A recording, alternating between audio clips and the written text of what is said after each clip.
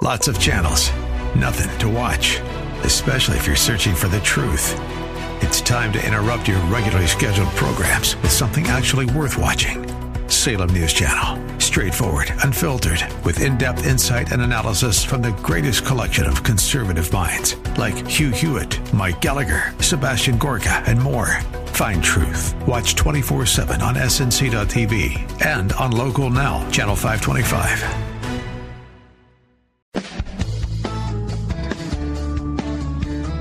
This is the Word to Stand On for Life with Pastor Ron Arbaugh. The word is sharper than any two-edged sword, and it cuts deep into my heart. The Word to Stand On for Life is a radio ministry of Calvary Chapel in San Antonio.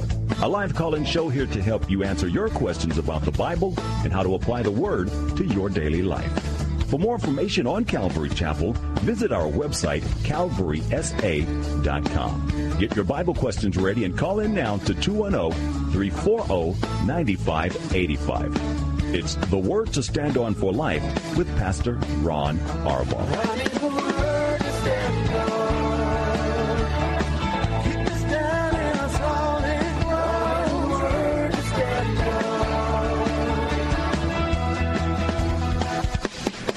Welcome to the Wednesday edition of the Word to Stand On for Life.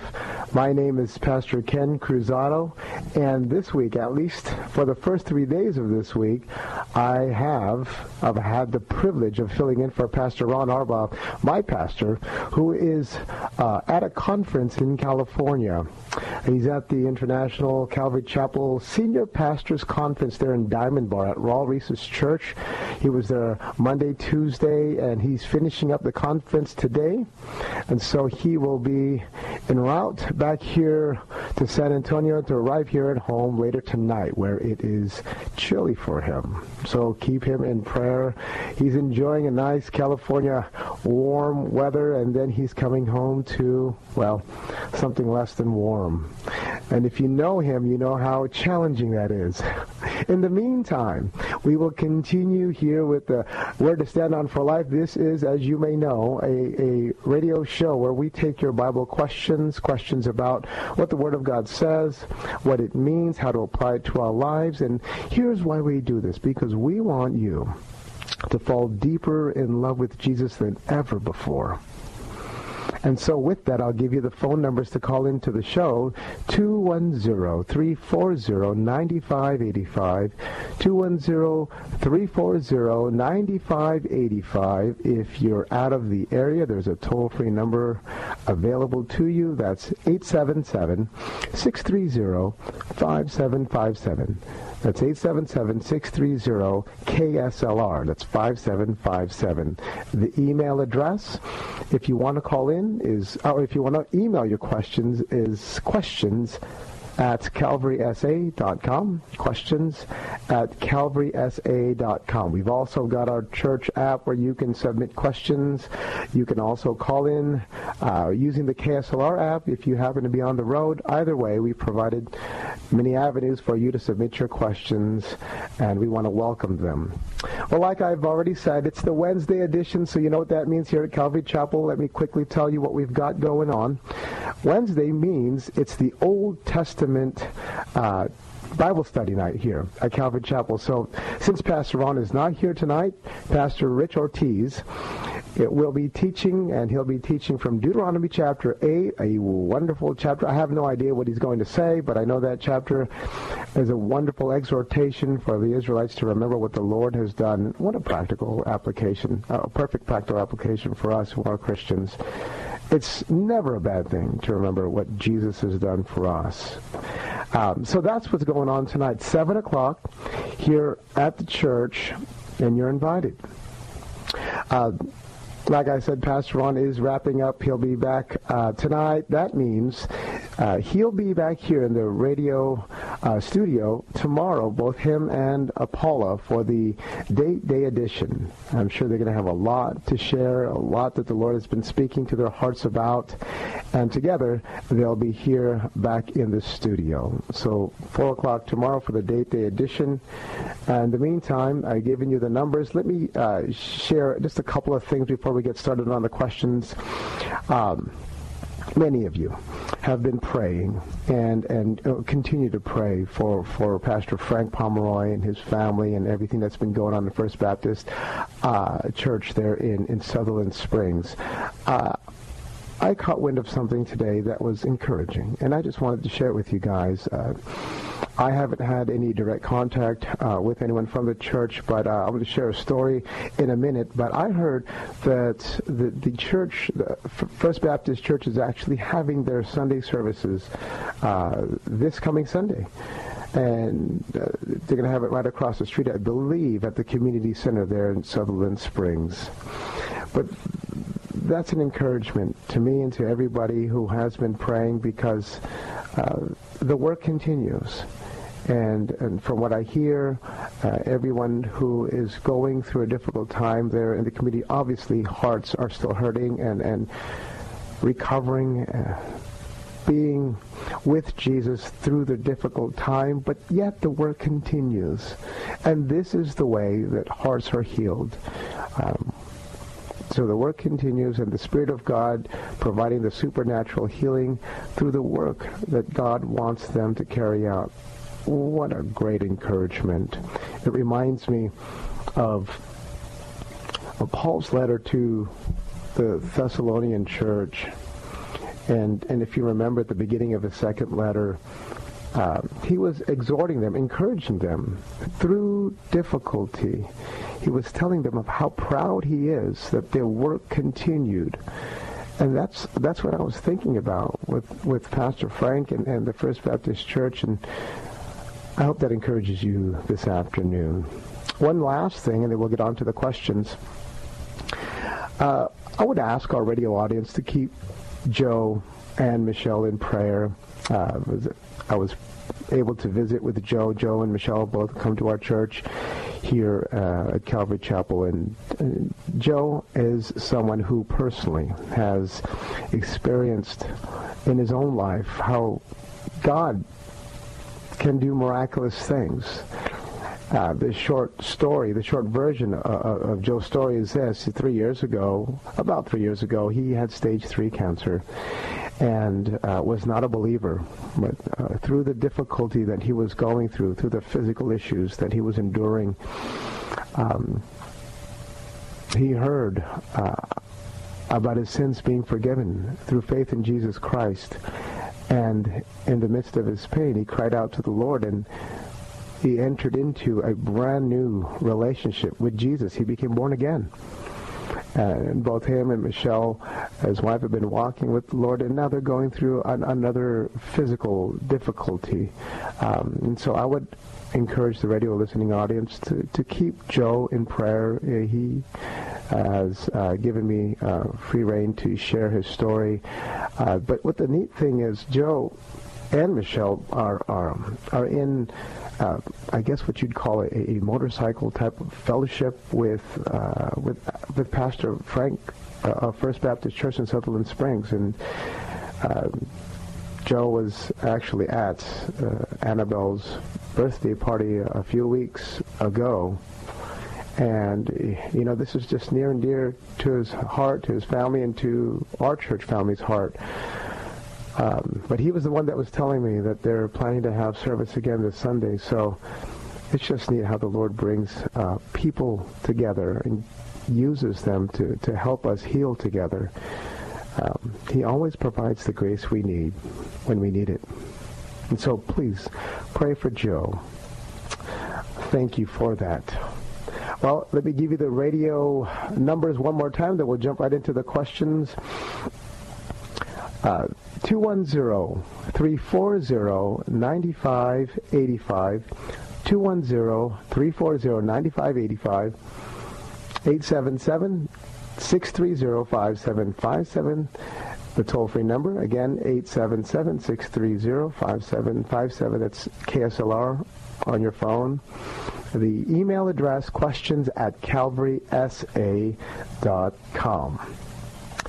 All right, our first question of the day comes from Scott. How do you organize your Bible reading? Do you have a plan to ensure you will eventually read through the entire Bible? Well, Scott,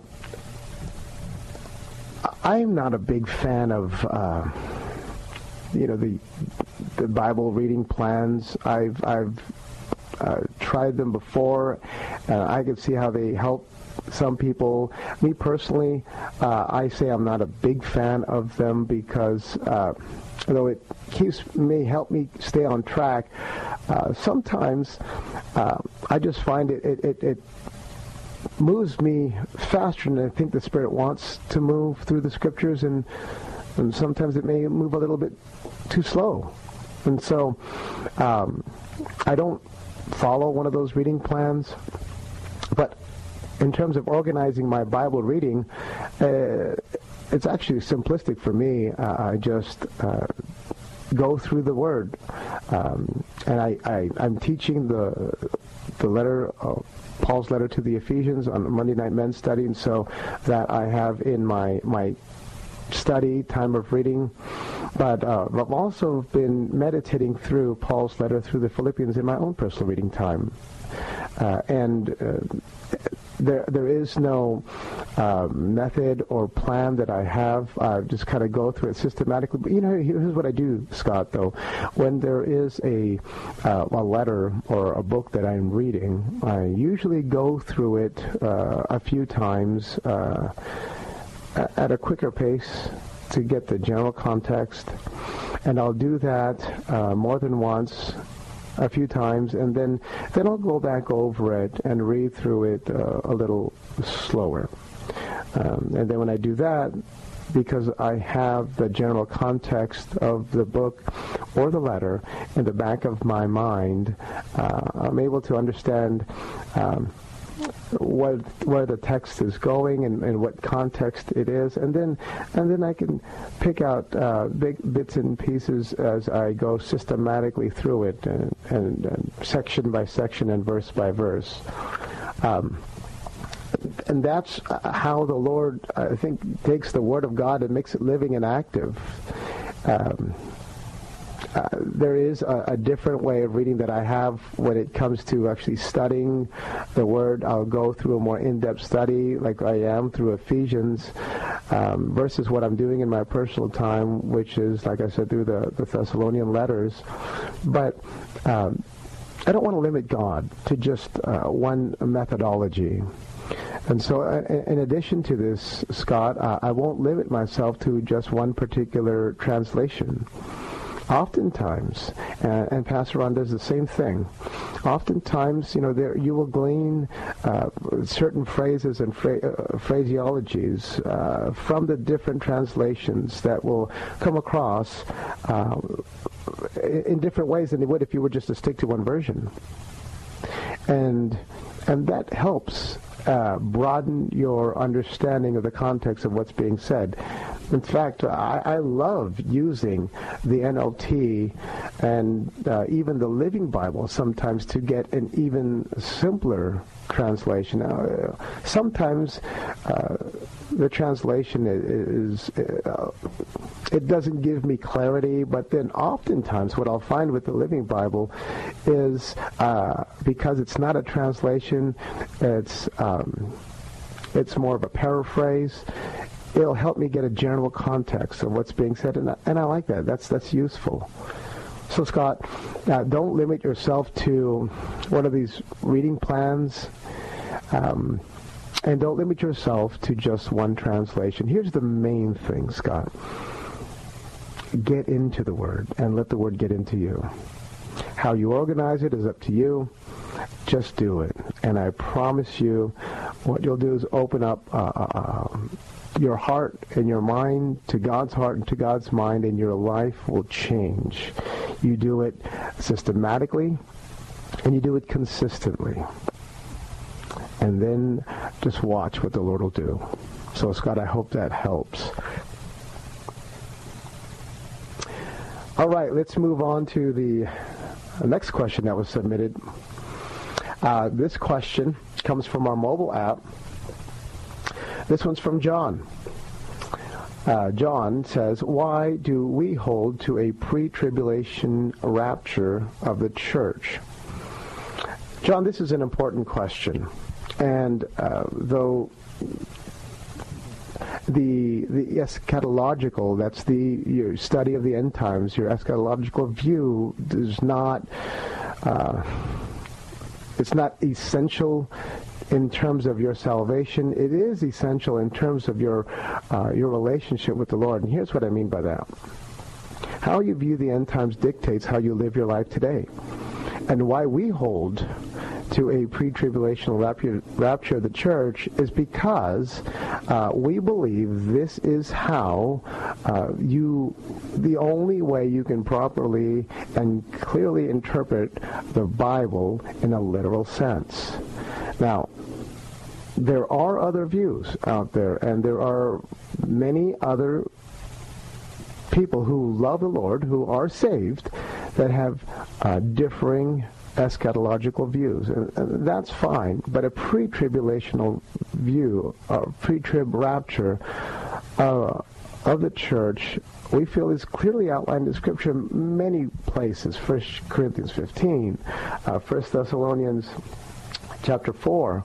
But when you read the Bible, especially through the Thessalonians passage, particularly in verses 13 and 16 of the 4th chapter in his first letter, of Paul's first letter, it's a pretty clear indication that there is the coming down of when Jesus will meet us in the air and will be caught up. The word there is caught up together. Now, people may say that the word rapture isn't in the Bible, though that may be true. The word rapturos, which is the Latin translation of that word from caught up, that's where we get the word rapture from. And that means we will, those of us who are still alive, will be caught up in the air to meet Jesus and then be forever changed. And here's what I love the most. Paul says in that same passage in the 4th chapter, he says that we are to encourage each other with these words.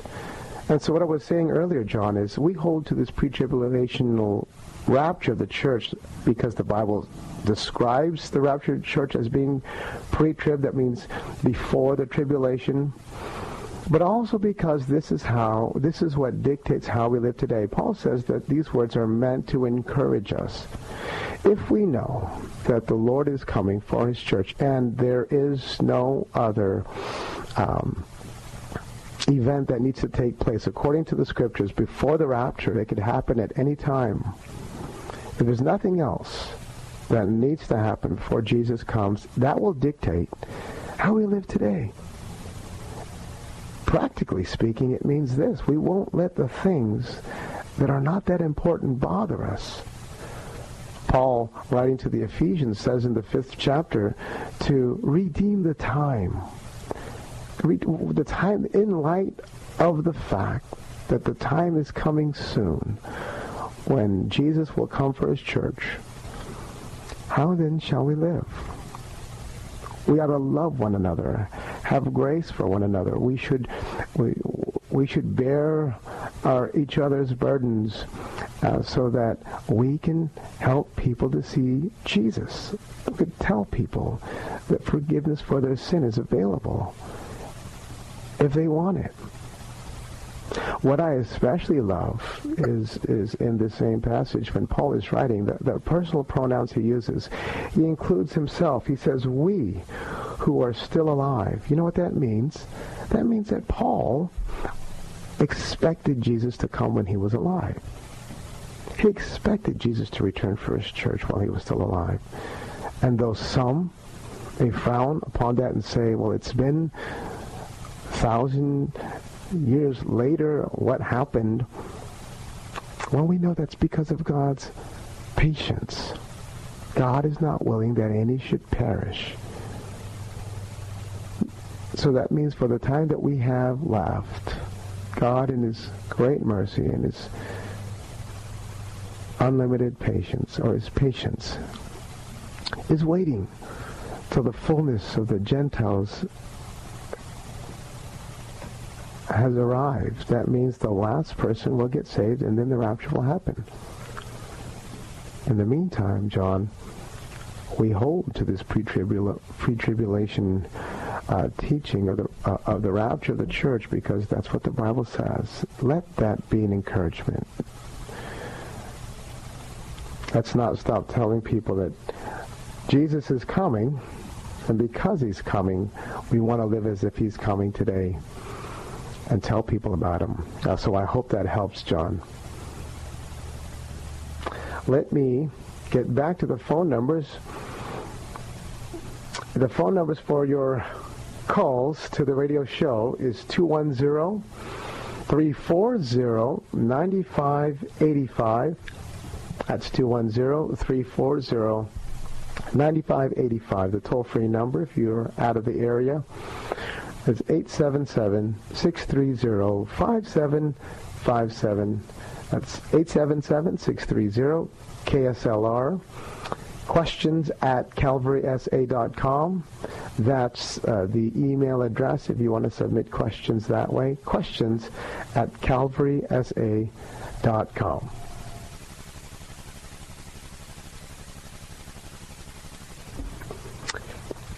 All right, let's move on to our next question. We've got just a little bit under 5 minutes left for the first half.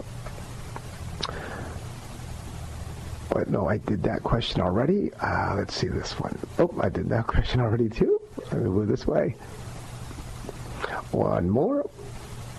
Oh, yes, I haven't done this one yet. Okay. I sound like Pastor Ron, don't I? Okay. This question comes from Rich, and this is in our email inbox. How would you encourage someone who feels called to be a pastor, and what advice would you give them? He says, thanks.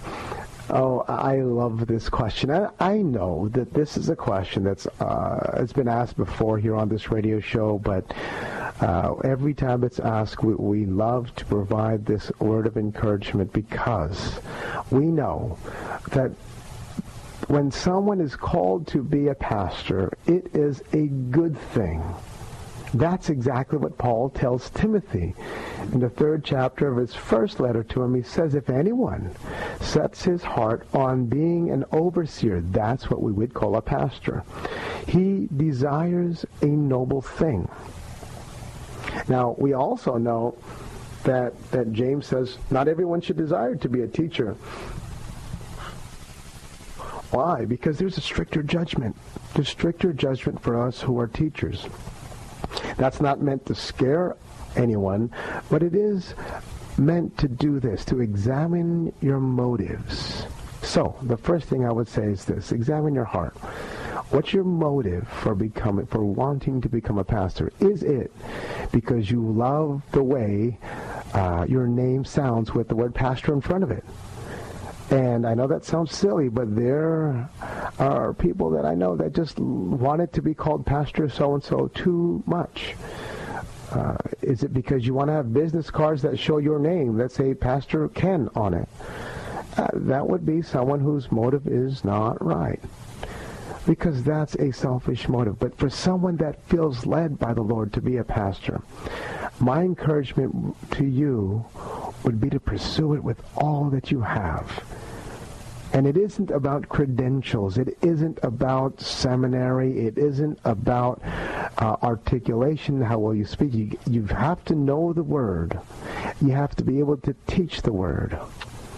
2 Timothy chapter 2 is a wonderful encouragement.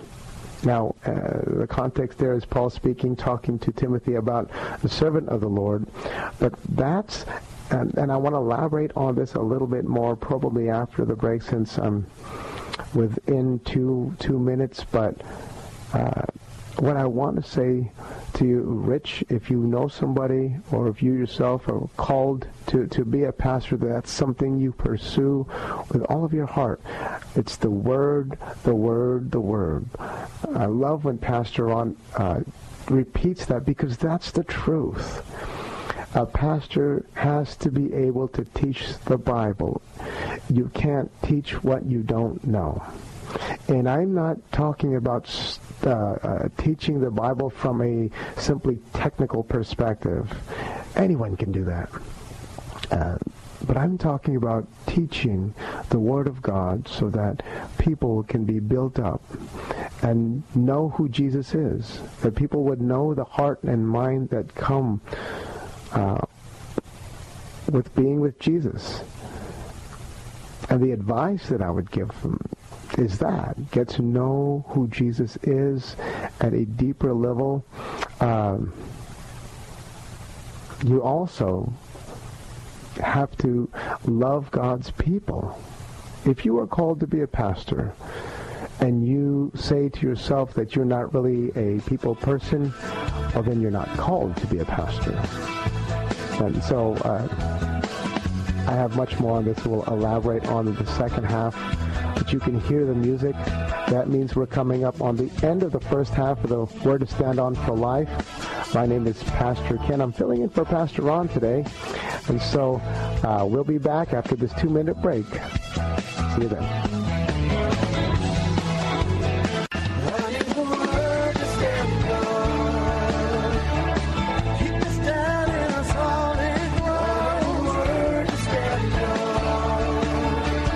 Welcome back to the Word to Stand On for Life. We're taking your calls at 340-9585 or toll-free 877-630-KSLR. Now, here's Pastor Ron Arbaugh.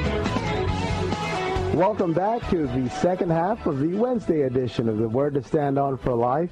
My name is Pastor Ken Cruzado, and at least for the first half of this week, I've had the great privilege of filling in for Pastor Ron Arbaugh. My pastor, he is in California with Mama Paula. They are at the Calvary Chapel Senior Pastors Conference Monday, Tuesday, and ending today, Wednesday. He will be on his way home late tonight, where it is a lot colder than it is where he's at. So keep him in prayer. He wanted me to communicate again to the radio listening audience how much he misses you, and how he and both Paula long to be back here.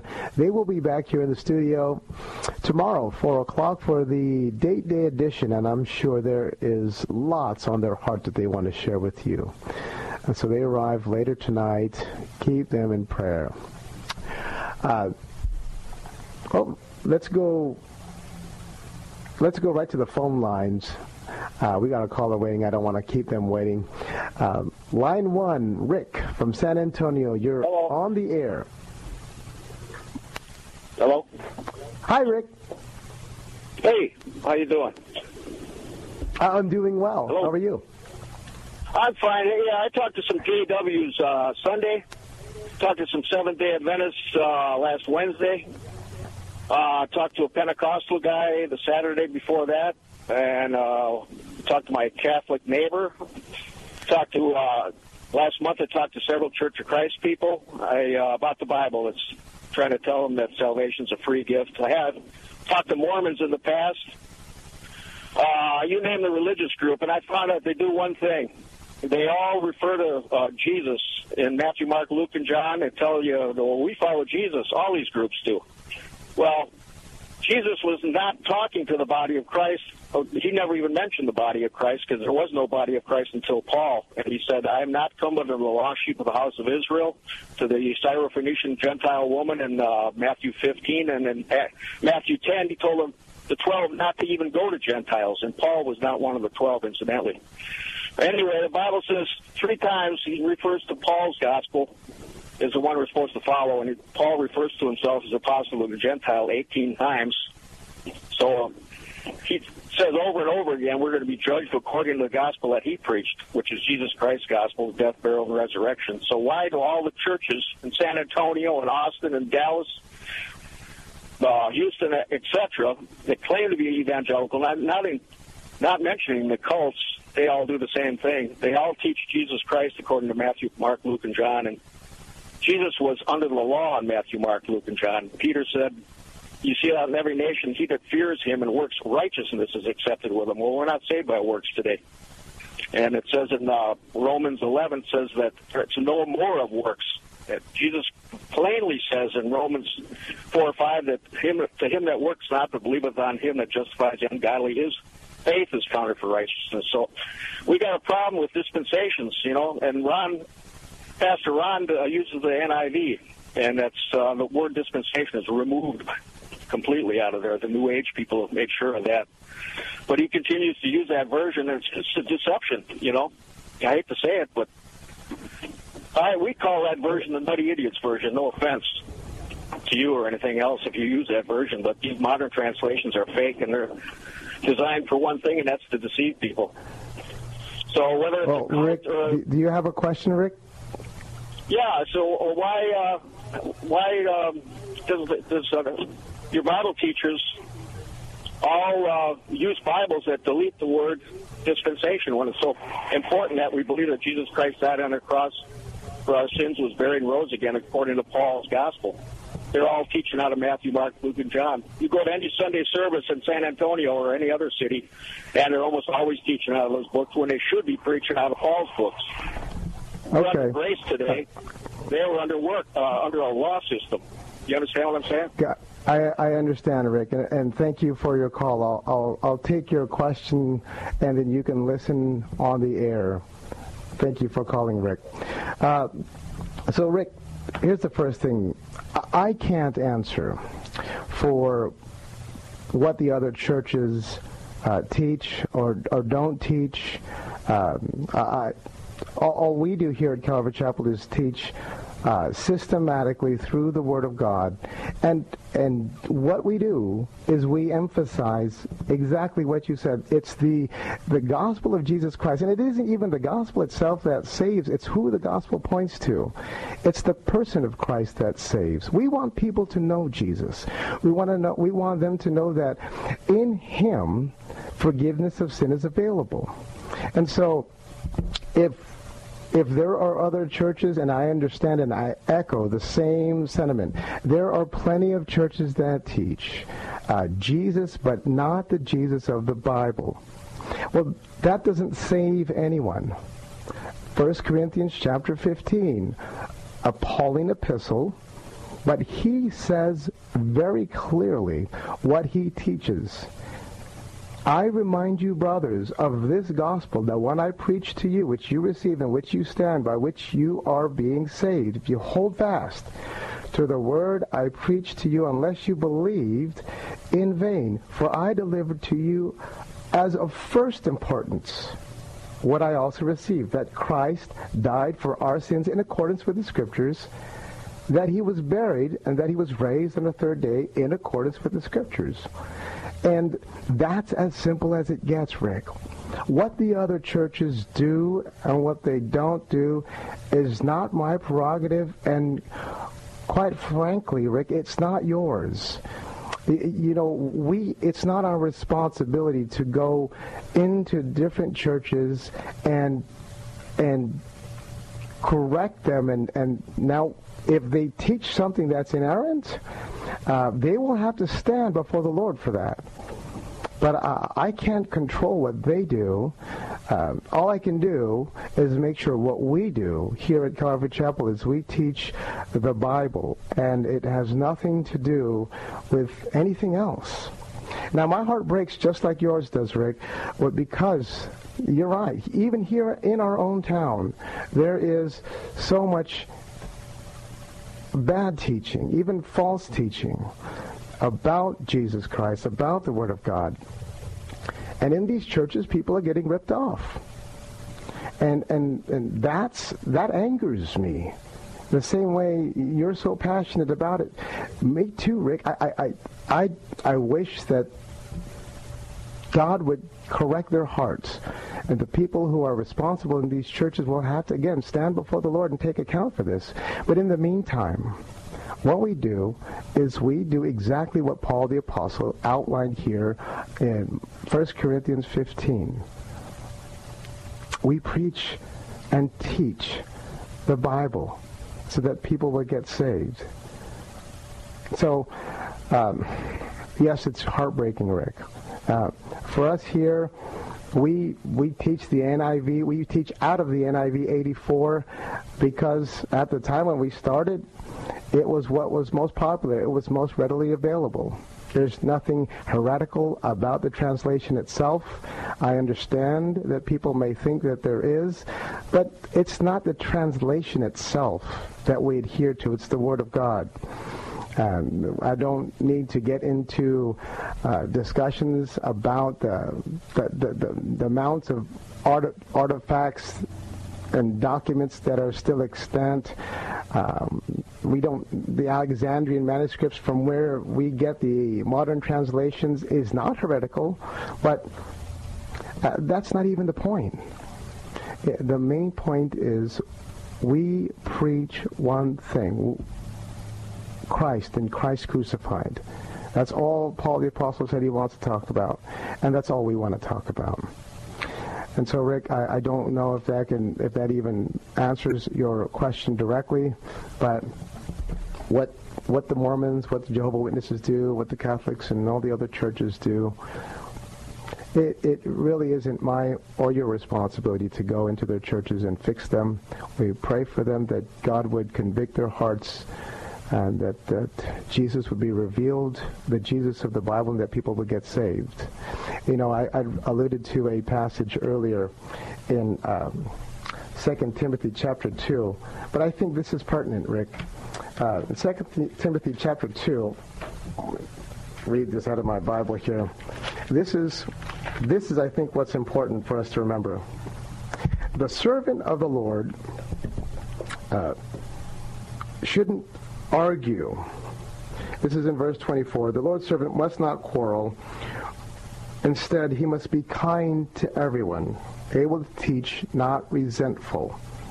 Those who oppose him, he must, here's the key, gently instruct, in the hope that God will grant them repentance. It's Jesus, through the power of his Spirit, who convicts the heart of sinful man. And then when he does this, something begins to happen. He said he will lead them to a knowledge of the truth. So God's the one that leads people to a knowledge of the truth. And then he goes on to say in the next verse, in verse 26, that they will come to their senses and escape from the trap of the devil, who has taken them captive to do his will. And so, Rick, it's as simple as letting the Spirit of God use the Word of God to convict the hearts of sinful men, that people would get saved. And when people misrepresent the Lord, yes, that does anger us. When they misinterpret and twist the Scriptures for a specific agenda, yes, that angers us as well. But ultimately, they're the ones who are going to have to answer to the Lord about that. So, anyways, Rick, thanks for your call. Let me give you the phone numbers. If anyone is out there that would like to call in with a question, the phone numbers here to the radio studio is 210-340-9585, 210-340-9585. The toll-free number, 877-630-5757, 877-630-5757. That's KSLR on your phone. Questions at calvarysa.com. That's the email address to submit questions. That's questions at calvarysa.com. I forgot to mention at the beginning of the second half, tonight, if you just tuned in tonight, you know here at Calvary Chapel is our Old Testament Bible study night. So since Pastor Ron is out of town, Pastor Rich Ortiz will be teaching from Deuteronomy chapter 8. Again, a wonderful, wonderful, encouraging passage. If you're able to join us, that's at 7 o'clock tonight here in the sanctuary. And we'd love to have you.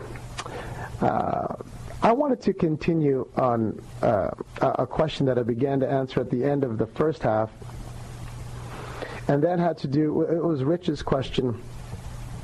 How would you encourage someone who feels called to be a pastor, and what advice would you give them? Excuse me.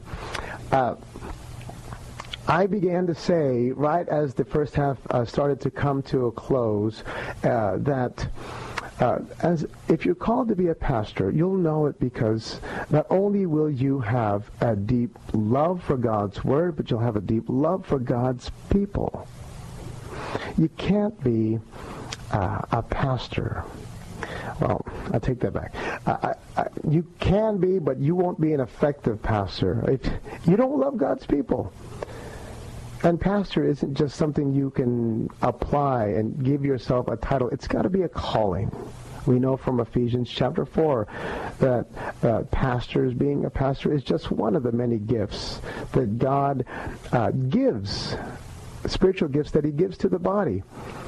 And he goes on to say that pastors are a gift to the body because it is us who teach the Word of God. And through the Word of God, Jesus is revealed to hearts. And people can be convicted of their sin and get saved. But it's not just teaching the Word of God. You've got to have a heart for God's people.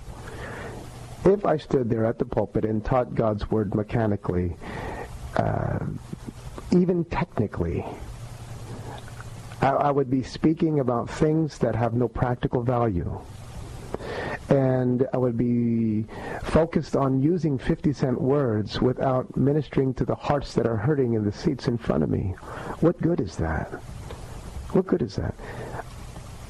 But if I have a shepherd's heart, if I have a heart, Jesus' heart, for the people whom he cares about so much, then not only will I teach the Word of God, but I'll also demonstrate it and communicate it and help them apply it in their lives. That means that when they're in sin, because I love them, I have to tell them that what they're doing is wrong. And in this day and age, that's just not a popular thing to do. But as a pastor, you have to understand it's the most loving thing you can do. How can I stand by while the one whom Jesus loves, the one whom has been entrusted into my care, is living a miserable life of sin and pretend like everything's okay? Because I love them, because Jesus loves them. I've got to tell them the truth. And this is what God's Word says. You need to repent before things get worse. That's the kind of heart that a pastor has to have, because that's Jesus' heart. And it's through that shepherd's heart where you realize, when Jesus was serving breakfast on the shore there, and John, at the end of John's gospel, and the scene when Peter is restored back into ministry, Jesus tells him, feed my sheep, tend to my flock. That's exactly what he's saying to a pastor. These are the people that I have entrusted to you for your care. Now, they make their individual choice. Their salvation doesn't depend upon me. All I have to do is simply be faithful to teach the Word of God as God leads me to. And then it's the Spirit of God that does the work. John chapter 16, to convict the world of sin and of righteousness and of judgment. So that's a shepherd's heart. Rich, again, I hope that encourages you. It is a good thing to be called into pastoral ministry. Just, number one, make sure your motive is right.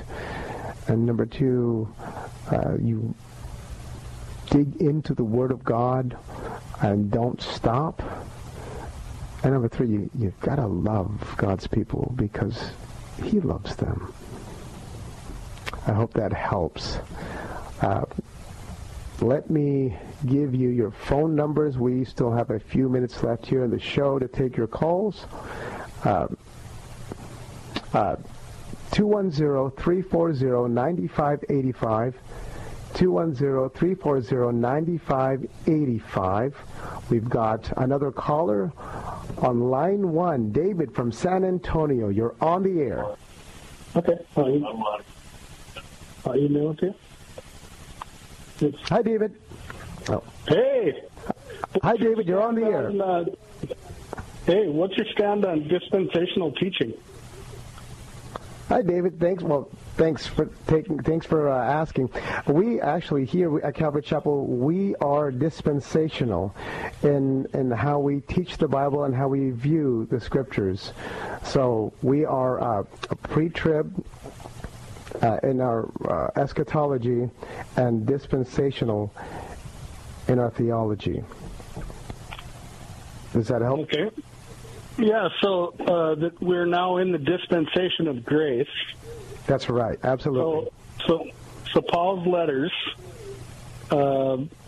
really are now, from revelation of Jesus Christ to his church, Paul's letters are our manual for life today, Romans through Philemon. Well, I would say, yes, but I would say the entirety of Scripture, the whole counsel of God is what we use. Right, but in Matthew, Mark, and Luke, and John, you can see that if you don't forgive your brother on earth, your Father in heaven won't forgive you. Right. And then that no longer applies. We all come short of the glory of God, but now we're forgiven. Absolutely. So I'm glad you bring that up, David. Here's how we understand dispensational theology. Chronologically, even though we are in this dispensation of grace, which you're absolutely correct, it doesn't mean that chronologically we're limited to the timeline in which the epistles or the New Testament was written. If we did, then you're right. We would be limited to just the Pauline letters and excluding the Gospels, but that's not what dispensational teaching means. Dispensational teaching simply means we take a literal interpretation of the Word of God, and what that means, especially what you brought up in Matthew chapter 5 during the Beatitudes, it doesn't mean that doesn't apply to us. Though you're right in the context of what Jesus was saying, the Jewishness of the Gospels is what's important when we're understanding the context. Though even if he's writing and he's speaking in a Jewish context, understanding that, we can then apply what he's teaching in terms of how it applies to us today. So here's what I mean. When you quoted the Beatitudes there, the Sermon on the Mount, you're right.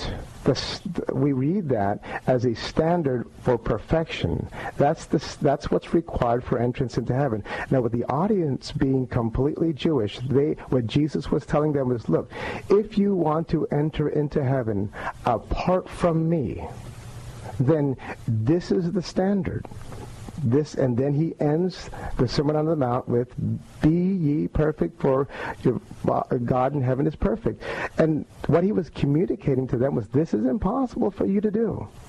Now we take that in this age of dispensation, and we know that's not the standard. We can't try to take Matthew chapter 5 and 6 and apply that to our lives, because we don't live according to the law. But we know that faith in Christ, because Jesus, according to Romans, is the complete fulfillment of the law, then we don't have to worry about living according to that standard. Yes, there is forgiveness, complete forgiveness in Christ. He is the fulfillment of the law and the righteousness of God that the Pharisees were trying to attain to through works is impossible, but through faith in him, it's imputed to us. That's 2 Corinthians chapter 5. So, David, you're absolutely right in that we are dispensational in our theology and our interpretation of the Scripture. But what that doesn't mean is that we're just limited to the Pauline epistles. Paul himself said we take the entire counsel of God. Remember when he was saying bye to the Ephesian elders in Acts chapter 20? He was saying, look, when I taught you from the entirety of Scriptures.